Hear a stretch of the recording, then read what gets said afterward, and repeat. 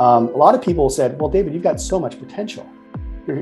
Some people would say, you're really smart, when I, of course, didn't think I was. You have so much potential, but there was never anything else beyond that.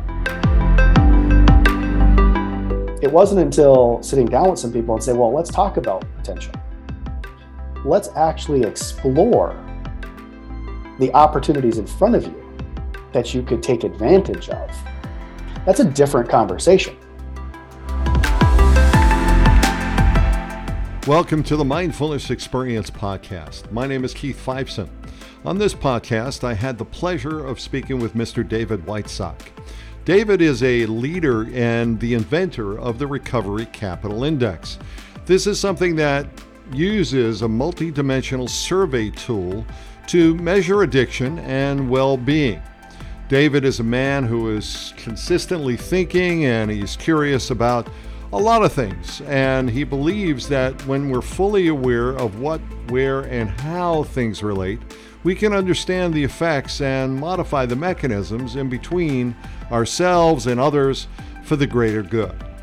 I had a delightful conversation with David about his work and the impact that he's making in the recovery field, and his perspectives on individual use, misuse, and the recovery space in general. I thoroughly enjoyed speaking with him, and I hope you enjoy listening to him. Enjoy the show.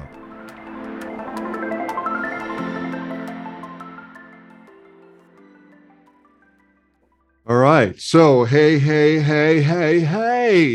David Whitesock. Oh my goodness gracious. What is going on, David? What's happening? I'm spending a little bit of my day with you, Keith. Okay. All right. Well, that's good. That's good. But you are up to some great stuff. Like it's commonly well that you are doing well stuff. So what is going on what do you do, David? Tell people what do you do? I mean, what's up?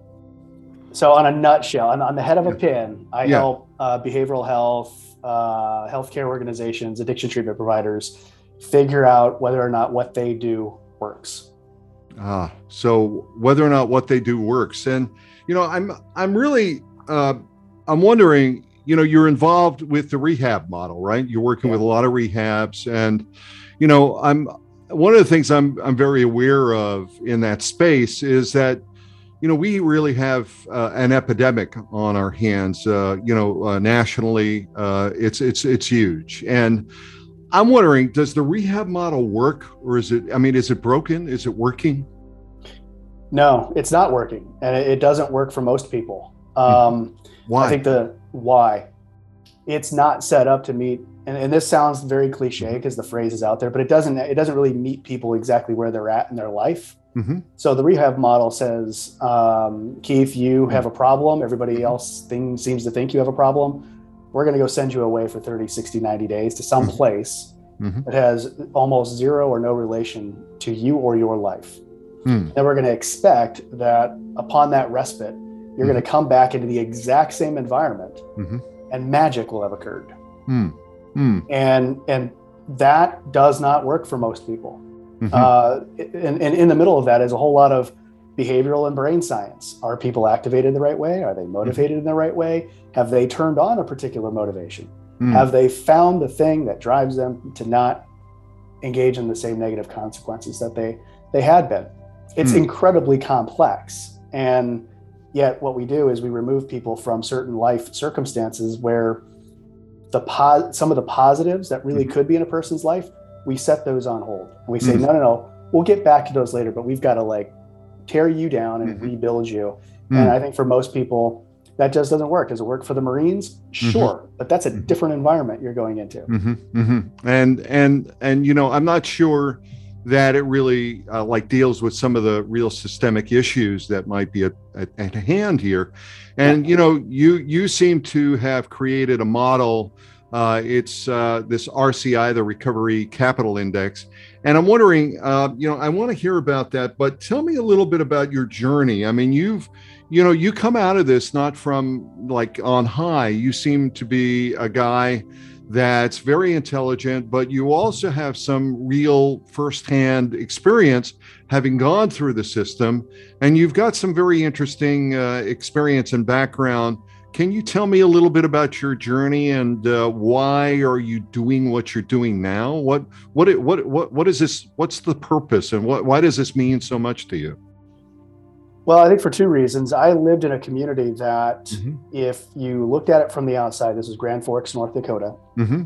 If you looked at it from the outside, it was North Dakota. North Wow. Dakota. It's cold up there. It's cold. It keeps the riffraff out.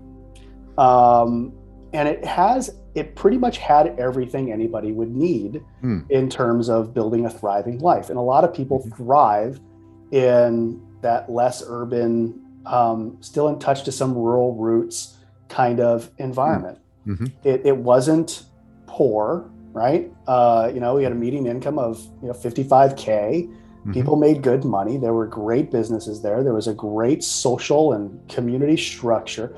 All of those things are well and good.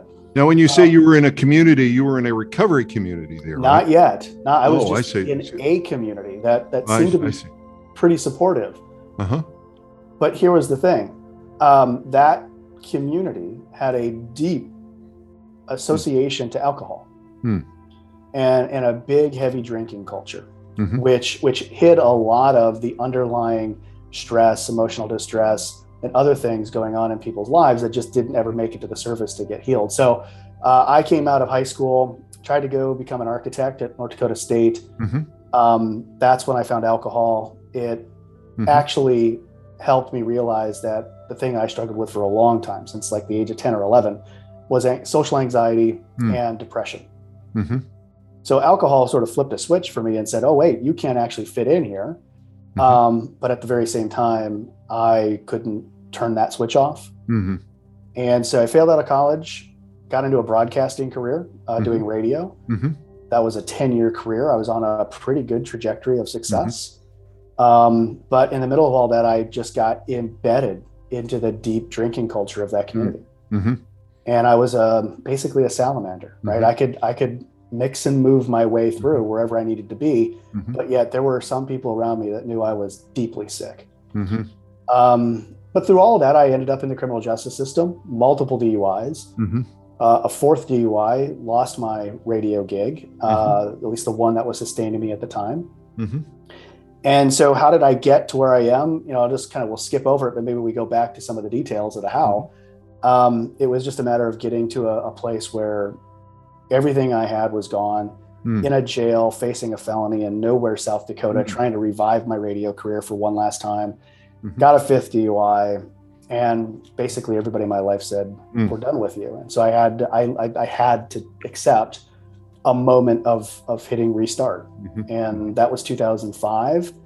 And since then, I've just been on a personal desire to figure out, how do we actually get to the root causes? For a lot of what we have to do, and a lot of my customers and the people I work with, they're at the bottom of the waterfall, because that's where the system is. And a lot of people are coming through there, and we need to help those people get well. But at the end of the day, I'd rather wake up and not hear somebody's recovery story. I'd rather hear somebody's movement into opportunity, purpose, and passion through a path that didn't necessarily have addiction as an adversity. And so that's what I get up every day, is to figure out, can we solve some of the underlying things that create addiction, eliminate them through design, through the way we build our communities, the way we build our cities, the way we design our systems, and just root that out. There are other things of stress and strife in the world. There always have been. Addiction doesn't have to be one of them. Now you didn't do this by yourself, right? You were involved with Face It Together. That's an organization, and you were the Chief Innovation Officer over there, as I understand it. And then you sort of branched out, you went out on your own, you started this Commonly Well. So, and you're still involved with them. What is Face It Together? Because as you and I have talked, I've always admired the organization for their innovation and their thinking about how to go ahead and actually work with people on not only in treatment, but also remotely to go ahead and really connect with people in different ways. So can you do you want to talk about your experience over there for a little bit? Yeah, and it was pretty formative. Mm-hmm. And my tie to that is both personal and professional. Mm-hmm. So when I ended up in Sioux Falls, South Dakota, after coming out of jail from 157 days, Mm-hmm. I landed in a sober home, a recovery home, Mm-hmm. that was founded by a guy named Kevin Kirby. Mm-hmm. I met him on my second day. He came by to pick me up from the house and drive over to a 12-step meeting. Mm-hmm. And from that moment, I kind of got a sense of sort of who he was and what he was trying to do. And just, to keep it short, he spent 4 months at Hazelden Betty Ford after 2 years of a deep struggle with addiction himself, was a serial entrepreneur in town. He had created a very prosperous life for himself and his family. Yeah. And all of that was at risk. And as he was prompted to look around the community, he was just doing the math, because entrepreneurs like to do math before they get started on something. Mm-hmm. And he's like, it took him everything that he had, right? And he had all the resources possible. And there were at least 18,000 people in Sioux Falls, South Dakota, who were struggling the way he was. Mm-hmm. Yet maybe 2,000 of them got care mm-hmm. in a given year. And he's like, what about the rest of them? What's the cost of this to our community? It's limiting our potential. Mm-hmm. And so he looked around and he said, well, what can I do? Well, sober homes was easy. He had to sue the city of Sioux Falls a couple of times, but hey, we'll do it. The second one was create a retreat style place where you could go and learn the 12 steps for 30 days. And then, that was easy. Buy some land, create a model. And the last piece was face it together. Mm-hmm. How do you take people with a certain lived experience, whether it's 12-step or trauma or counseling or whatever that experience is, people who've overcome this, and put them in a place where if Keith walked through the door or picked up the phone, one, we understood your language, we knew where you were coming from, and we could help you navigate to the next thing you need to help you on a journey to get well. Right. Not necessarily to have you join a recovery community, not necessarily for you to become an advocate, not necessarily for you to become a coach. This wasn't to get you into something. This was to get you well. To connect you. I mean, that was one of the things I had, I had the opportunity years ago to look at Kevin Kirby's background and his experience, and I've heard some of his talks, and just a very insightful, genuine kind of a guy. And I think I think from an innovation viewpoint, you were definitely involved with some key innovations to go ahead and bring technology into the forefront to help individuals to connect in different ways. How does that work now with what you're doing with RCI? I understand that you've got these 3 specific areas that you're looking at to measure wellness. You've got the personal area, the social, the cultural level, and there are like 22 components. Is that right? Yeah. So tell me, how does that sort of integrate into like where you came from, where you're now, and where you think this whole area might be going, given your experience? I mean, it's pretty innovative. Yeah. So my job at Face It Together when I first got there was really to take what had been built in Sioux Falls, put it into a franchise-like box, and then take it to other communities. I'd just come out of law school. And, for me as a convicted felon to get to law school, that was a bit of a hurdle to overcome. And it was in that year-long period of trying to get licensed that 2 things were happening. One, I was trying to package Face It Together as a franchise. And then 2, I was trying to get my license to be a practicing lawyer. Now, in the middle of that, I'm studying the 14 elements of good moral character. And they're things like financial, well-being, trust, those sorts of things. But as I'm sitting at my desk one Friday, there's a meeting going on in a conference room, Kevin and our other co-founder, Charlie, and they're meeting with the CEO of a health system. Everybody else is gone on this Friday afternoon. And I'm sitting there quiet one day, and apparently the CEO of the health system said to our 2 co-founders, "We love the recovery stories that you tell. They're meaningful. We need them. People get hope from them. They see a future for themselves. Keep doing that." but it's not data. Mm. And so Charlie, who was a former Price Waterhouse guy, CPA, mergers, acquisitions, one of the most brilliant people I've ever come across, lived by the mantra that if you hear something in a meeting that you're supposed to hear, the meeting is over. So he walked straight over to my desk and he says, David, you've got 30 days. Figure out how to measure recovery. Now, recovery was the word that we had. And I kind of looked at him and I said, well, I'm like 9,000 days sober. Isn't that the metric? And he goes, I don't think that's the metric. And he was he really struggled with diabetes. And he's like, no, we know too much about chronic disease.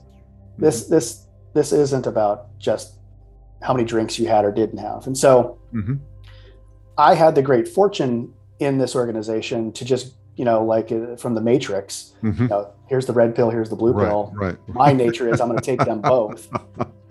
And so I spent the next 6 months in a room going down every rabbit hole around social capital, well-being, joy, flourishing, happiness. How do we measure those things?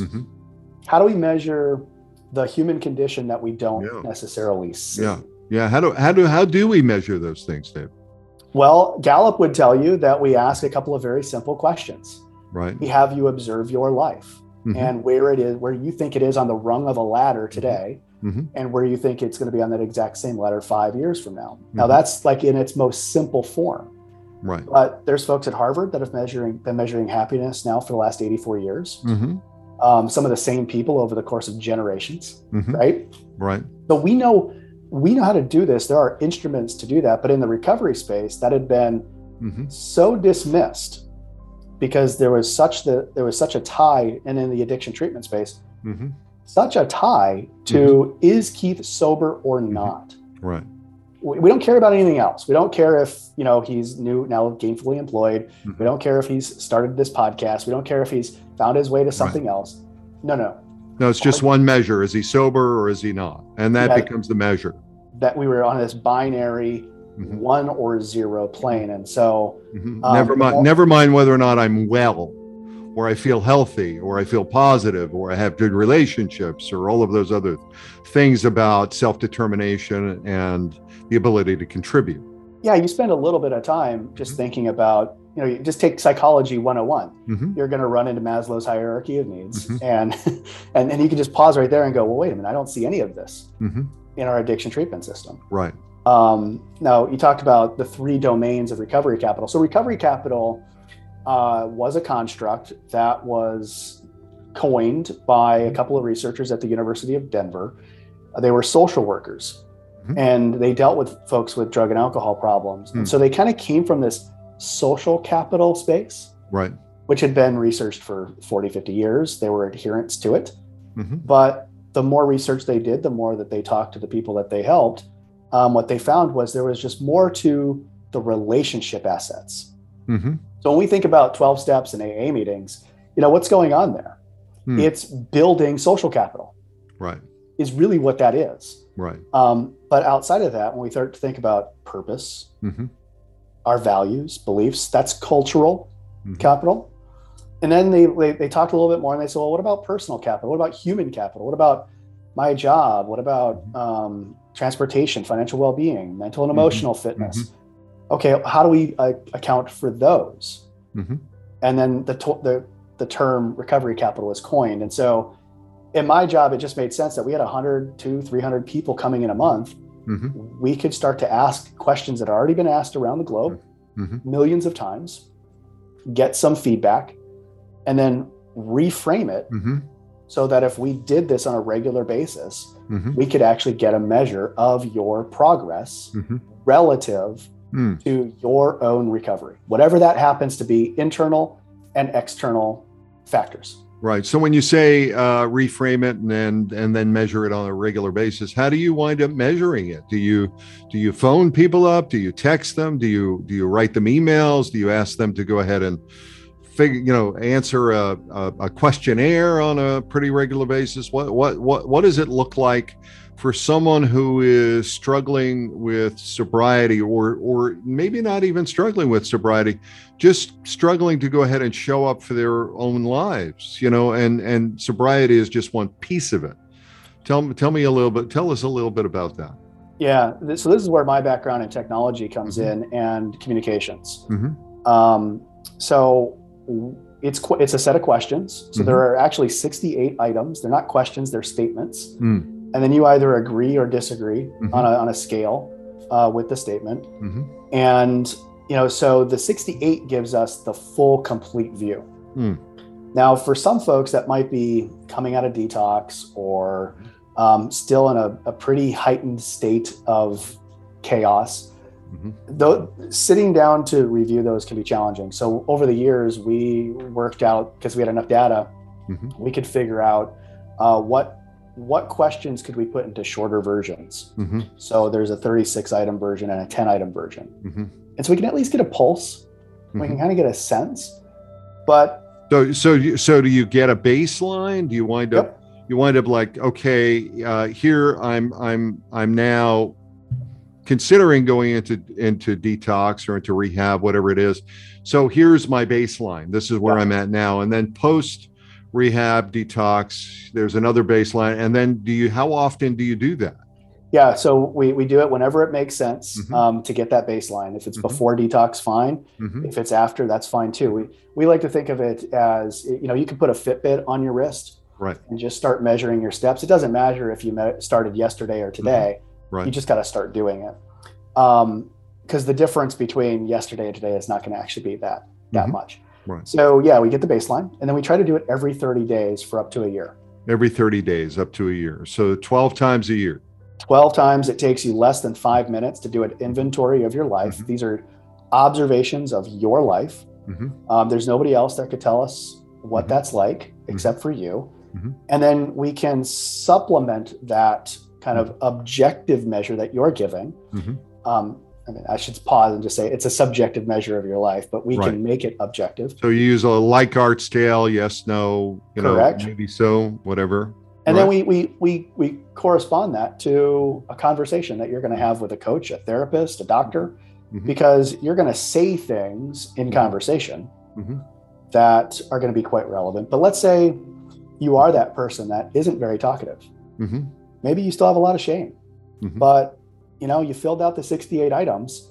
If I'm a coach or a therapist, and this is what we train our organizations to do, is to take one of those, whether it's a score that goes up or a score that goes down, to take one of those items and use that as the prompt or the catalyst, right, to say, okay, now how can I help you? So you look at the standouts, you look at what's really changed, that you have those 68, the 20 or the 10, somewhere along that. I think I've got those numbers right. And, or maybe I'm off a little bit, but in any case, you use those on a pretty regular basis, depending upon, now, what are the scales and measures given whether or not I get 68 or I get 20 or 10? Where does that, where are the variants at? Yeah, we try to start everybody, and we try to start every organization doing the full 68 item questionnaire. And part of the reason for that is if you walked into the doctor and the doctor said, you know what, Keith, I think I'm just going to stare at your face. Don't say anything. I'm just going to look at your face, and I'll determine whether or not I think you're sick. You'd laugh at that doctor, right? And so, when you go in for an initial exam, maybe there's some blood drawn. We're doing your heart rate. We're going to have you step on a scale. We're going to tap your knee. We're going to do a whole bunch of stuff. So go through the motions. Yeah. We're going to go through the motions because I need to kind of look at the whole body, right? Now we could have a whole conversation here about how that doc is not asking about your brain, but that's another thing. And so some health systems are changing that. And so that's what we want to do with the 68 is kind of get that full inventory, because from there, the next thing we could do is we could just pare that down, and we could do the 36 items, the next 30 days. Some organizations have chosen that the way they like to set up the cadence is 68 baseline, 10, 10, 10, 68, 10, 10, 10, 68, right? I see. And in the middle of that is where technology comes in, because I can imagine a lot of people listening to this right now. They're saying, I don't want to do 68 questions every 30 days. Yeah, but there's something I want to make sure that we talk about here, because one of the things I heard you say is it's not just about the 68, the 20, the 10, whatever it is. It's really about the intervention, Yes. the ability to go ahead and have a service intervention, sort of having a coach present who kind of checks in with you, because if there is anything that stands out. So is that a service that you provide as well? Yeah, we don't do the actual coaching part of it, but Right. what we do is we set up organizations to be good readers of the information. So Got it. The behavioral challenge in all of this is most people don't like to complete surveys to begin with. Right. So we've got to create a mechanism for communication. So where we've landed on, and we've built mobile apps, I've built patient portals. People don't like to use those things, but every day, all day, people are text messaging.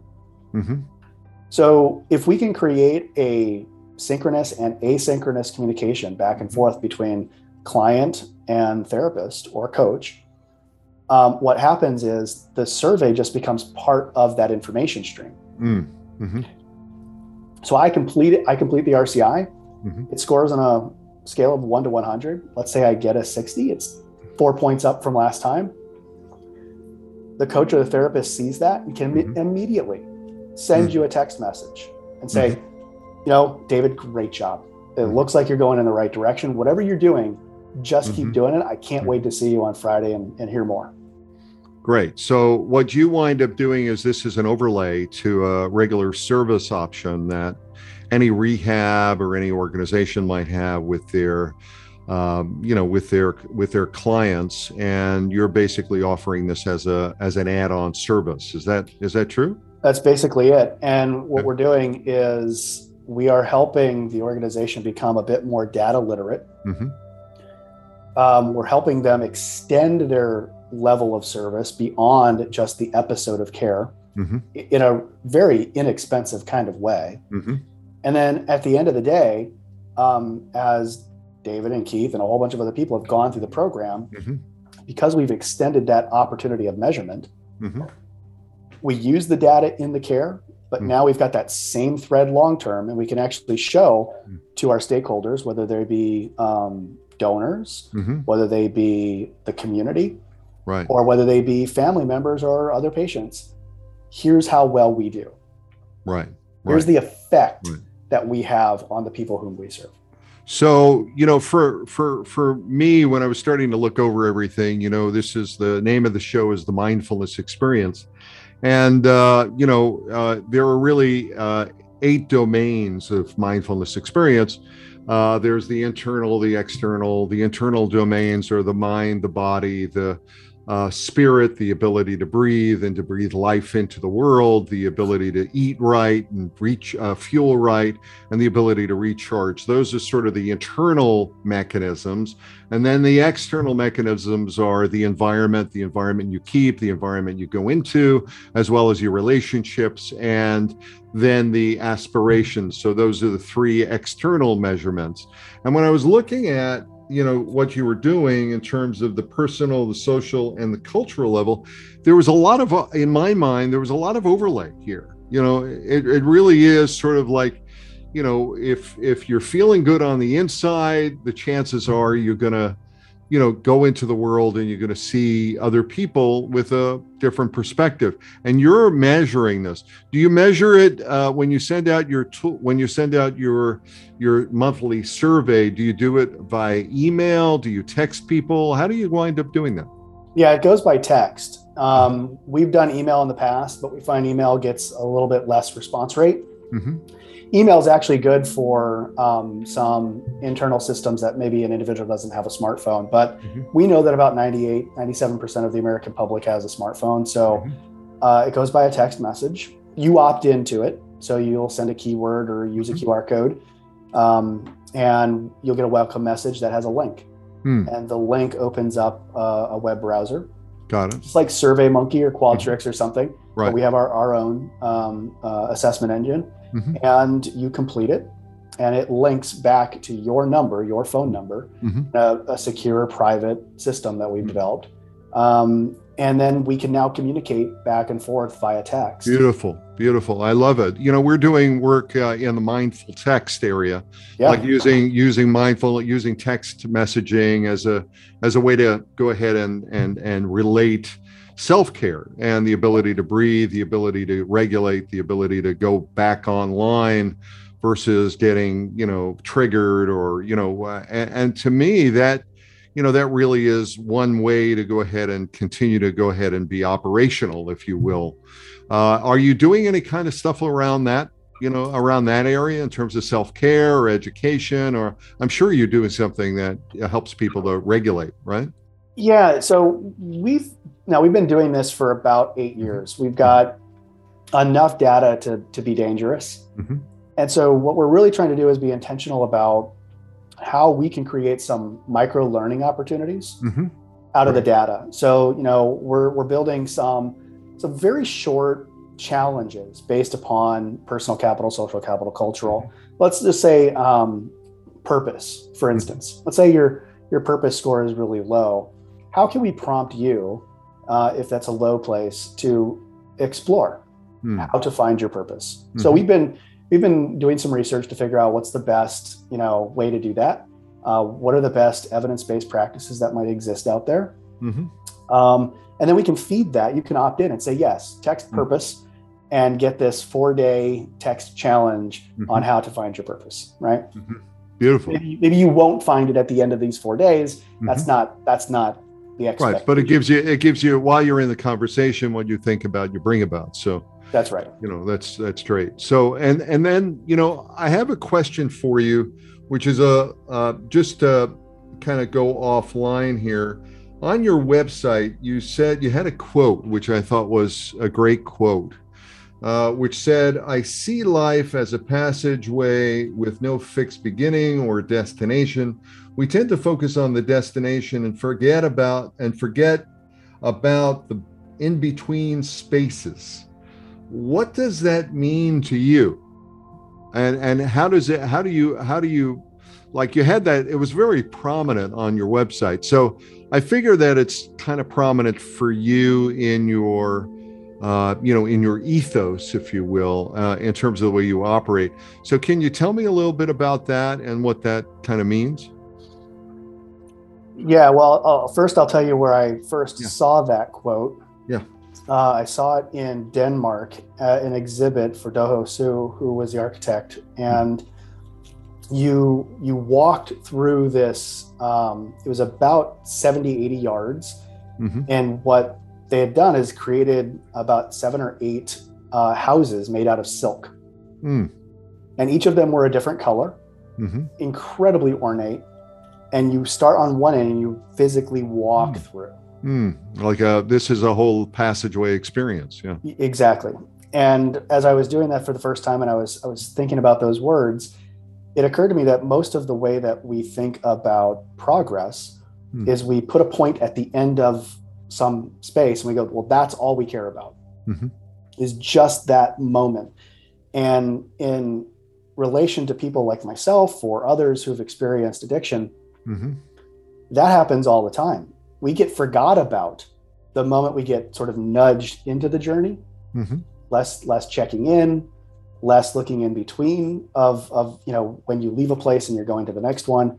Right. And I think we do that a lot in a lot of things that we design. We don't think about the other touch points. If we think about, customer experience journeys, right? There are micro touch points in between the two big spaces. And I think we got to give a bit more consideration to those in our design process, because those are the ones where the wind continues to blow in the back of the sail, as opposed to just like one big burst at the beginning and think, oh, well, we got you off on the right foot. Good luck.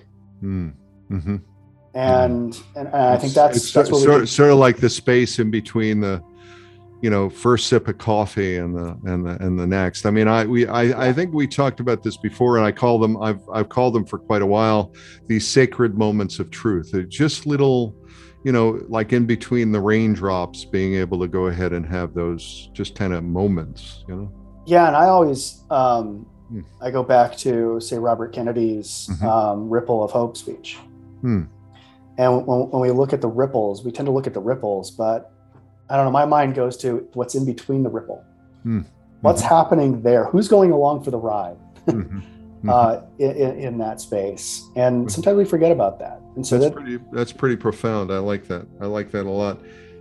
So I have another question for you before we get sort of into the mainstream around recovery. You had something that you were talking about, I guess it was one of your TEDx talks, and you started to talk about gratitude. And it was very profound, and I think it's worth repeating in some respect. Where does gratitude come from in your view? And why is gratitude important? Why do we have to be mindful of our gratitude, if you will? Well, yeah, I think being grateful is a duty upon each of us as we're walking around, because it shows respect for others who come into our life. I think that's one. The TED Talk you're referencing, the question or the prompt was, how do we look at gratitude through a community lens? And for me, the thing that kept coming up was, I landed in a community that I knew nobody. And so many people whom I didn't know showed up in ways that had never showed up in my life before. And it kicked off moments for me to think about different things of possibility. A lot of people said, well, David, you've got so much potential. Some people would say, you're really smart, when I, of course, didn't think I was. You have so much potential, but there was never anything else beyond that. It wasn't until sitting down with some people and say, well, let's talk about potential. Let's actually explore the opportunities in front of you that you could take advantage of. That's a different conversation. Right. I'm from the Midwest, so passive aggressiveness is the way we sort of live. But this was very different. And there were people who just said, no, let's actually explore this opportunity. And so it's very difficult to not express a certain level of gratitude to individuals, to systems, to other inanimate objects, or tangible objects, like a community, like a city. Yeah, they say that the highest form of prayer is gratitude. And then the other thing that came up for me while you were talking was, God moves mountains, but we have to bring the shovel. And the whole idea of a potential. There's enormous potential, but unless we're really doing the work to go ahead and make things happen, and having the gratitude along the way that really includes a lot of other people in that process, then it can be challenging. Yeah, and I'll just add to that. I think a lot of people think that the expression of gratitude has to be this big, overt thing. And it really doesn't. Sometimes it's just a matter of even just showing up in different places, because people will see you there. And those people that matter, they'll see that as a notion. And for me, that's paid off in maintaining certain relationships. It's helped me kick off my business. It's helped me continue to further what I think are the things we should be doing to improve people's lives. And it leads to building out conversations like this. And seeing how we can have a further conversation to explore what can be possible for other people. Well, this is great. I want to go back to the Recovery Capital Index and really start to take a look at where your perspective is, because you've had the benefit of working with a lot of rehabs and a lot of conversations around recovery. I mean, this is the focal point of your business, right? Yeah. And when we start looking at it, there's a lot of other things that I've had Dr. Andrew Tuktarski, on the show. I had Dr. Fred Munch recently, who's head of the Partnership to End Addiction. And, what we started talking about was really how the model has changed a bit.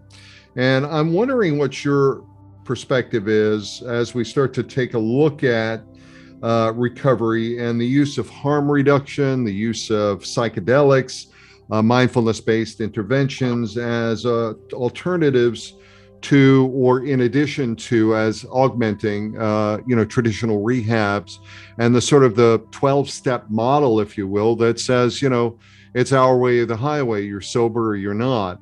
And I'm just wondering what your perspective is about that. Yeah, I'm thrilled to see that there's a mind shift around or going beyond the binary status quo of sober or not. I think that model has harmed and frankly killed a lot of people. So I think that's wonderful. I think and I respect both Dr. Tversky and Dr. Bunch. It's to be included in kind of the same conversation with those two is gratifying. I think where we're starting to have a much more nuanced and better conversation is to say, if we put well-being of individuals at the center of this conversation, if you ask somebody on the street what recovery is, they're not going to tell you. They don't know what it is. If you ask a doctor what recovery is, they're going to say, oh, did he break his arm? Fine. So it's the 6 weeks to get his arm healed again. Right. Great. So I think if we fix our language a little bit, and we strip away sort of these old traditional notions of what we think recovery is, we're going to move the needle towards looking at a human being or a population of human beings and say, what does this person need, or what do these people want to improve their life? And now we got to ask, okay, what does improve mean and what does life mean and all that sort of stuff. But now we can just look around our community and go, well, we can see who's not thriving. And I think where I'd like to see the conversation go is whether it's psychedelics or any other form of substance or medication that helps somebody go from a place of not thriving to thriving. Let's do it. Let's get it right. Let's figure it out. But at the same time, I think we got to talk about, in the harm reduction space, a very honest conversation that there are some people that just don't do well with alcohol or drugs and probably shouldn't. Right. And really talk about the toxicity of what we do and put into us. And if somebody, through autonomy or life choice, that's the direction they want to go, fine by it. But I think we do have to have a pretty open conversation about what it means for these toxic substances and how they might limit human potential and human thriving. Right. So, I just to simplify that a little bit, I mean, and to sort of bring it into sort of everyday terms. I mean, if you're lactose intolerant, you're not going to go out and have a glass of milk. That's right. I mean, or a Haagen-Dazs ice cream. You're not going to, or a pizza for that matter. You're going to go ahead and measure yourself. And there are people who aren't able to go ahead and manage. They're not able to be self-directed. They're not able to go ahead and thrive, as you said, in their lives because of substances which really throw them psychologically, physiologically, relationship-wise, everything-wise, off base. And it seems to me that what you're saying is, let's go ahead and look at the individual. Let's look at what they're, if they need to if they're not lactose intolerant, do they need to reduce the amount of Haagen-Dazs that they eat? Maybe they do, because they're just, they've just gone wild, I think that is absolutely it. But the challenge is, when you go out into the environment of marketing messages that are selling all the Haagen-Dazs, right? And then you go to a weekend out and you're at the state fair or something, and it's Haagen-Dazs everywhere, right? The pivot point is, how do we train people to be optimal in those environments? Right. That's be a little bit more mindful. Be a little bit more mindful. Be a bit more. Yes. That's probably the better way to think about it is how do I prepare myself before going out into the world? Right. Because I know I'm going to see Haagen-Dazs everywhere. Right. And I think one of the things that from a medical technological standpoint that maybe we'll get to a place early on where, and this is going to sound very sci-fi futuristic, but I think for myself, I would have loved to have known, did I have, because of my DNA or my genes, a propensity toward right. alcohol not being right for me? Right. And if that had been presented in a particular way, would my family or myself make better choices?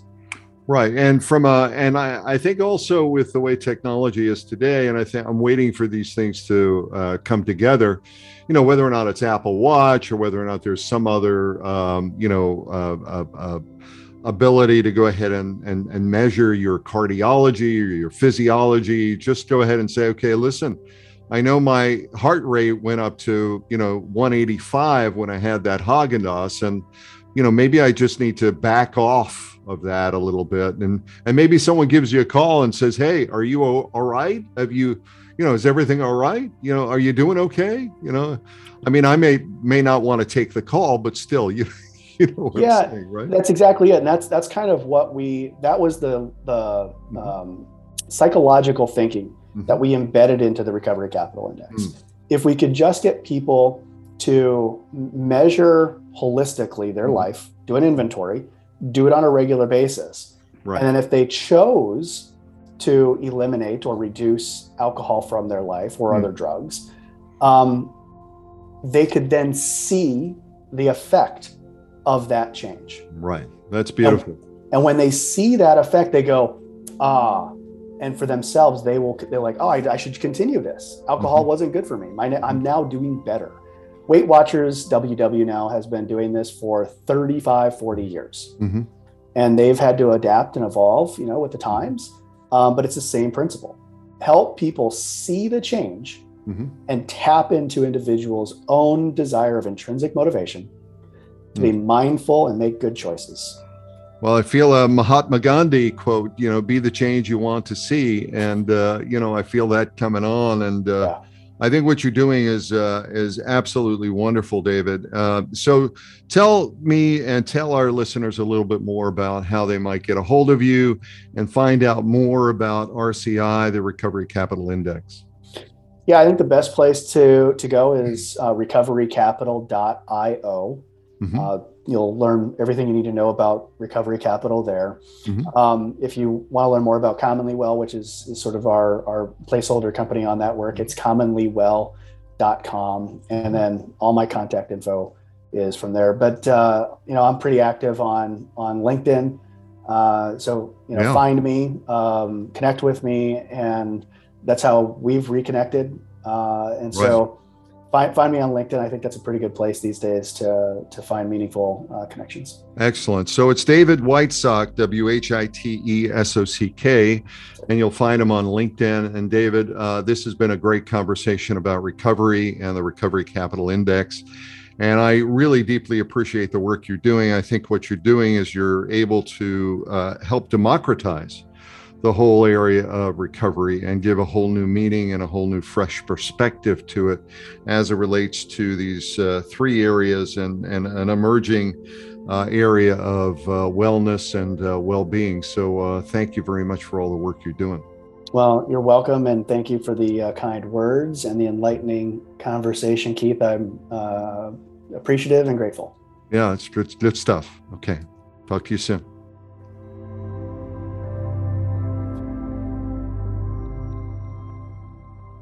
Thank you for being a part of the Mindfulness Experience podcast. I hope you enjoyed this show and the interesting conversation I had with David Whitesock. I hope he gave you some ideas into the Recovery Capital Index and how we can use technology to help individuals be the best people that they can possibly be. We have other exciting guests coming up on our show, and I hope you follow our podcast to connect, leave us a review, and suggest topics. I'd love to hear from you personally. Connect with me on my social media platforms. Visit my website at workmindfulness.com for more mindfulness experience moments. Thanks again. See you on the next show. Take care.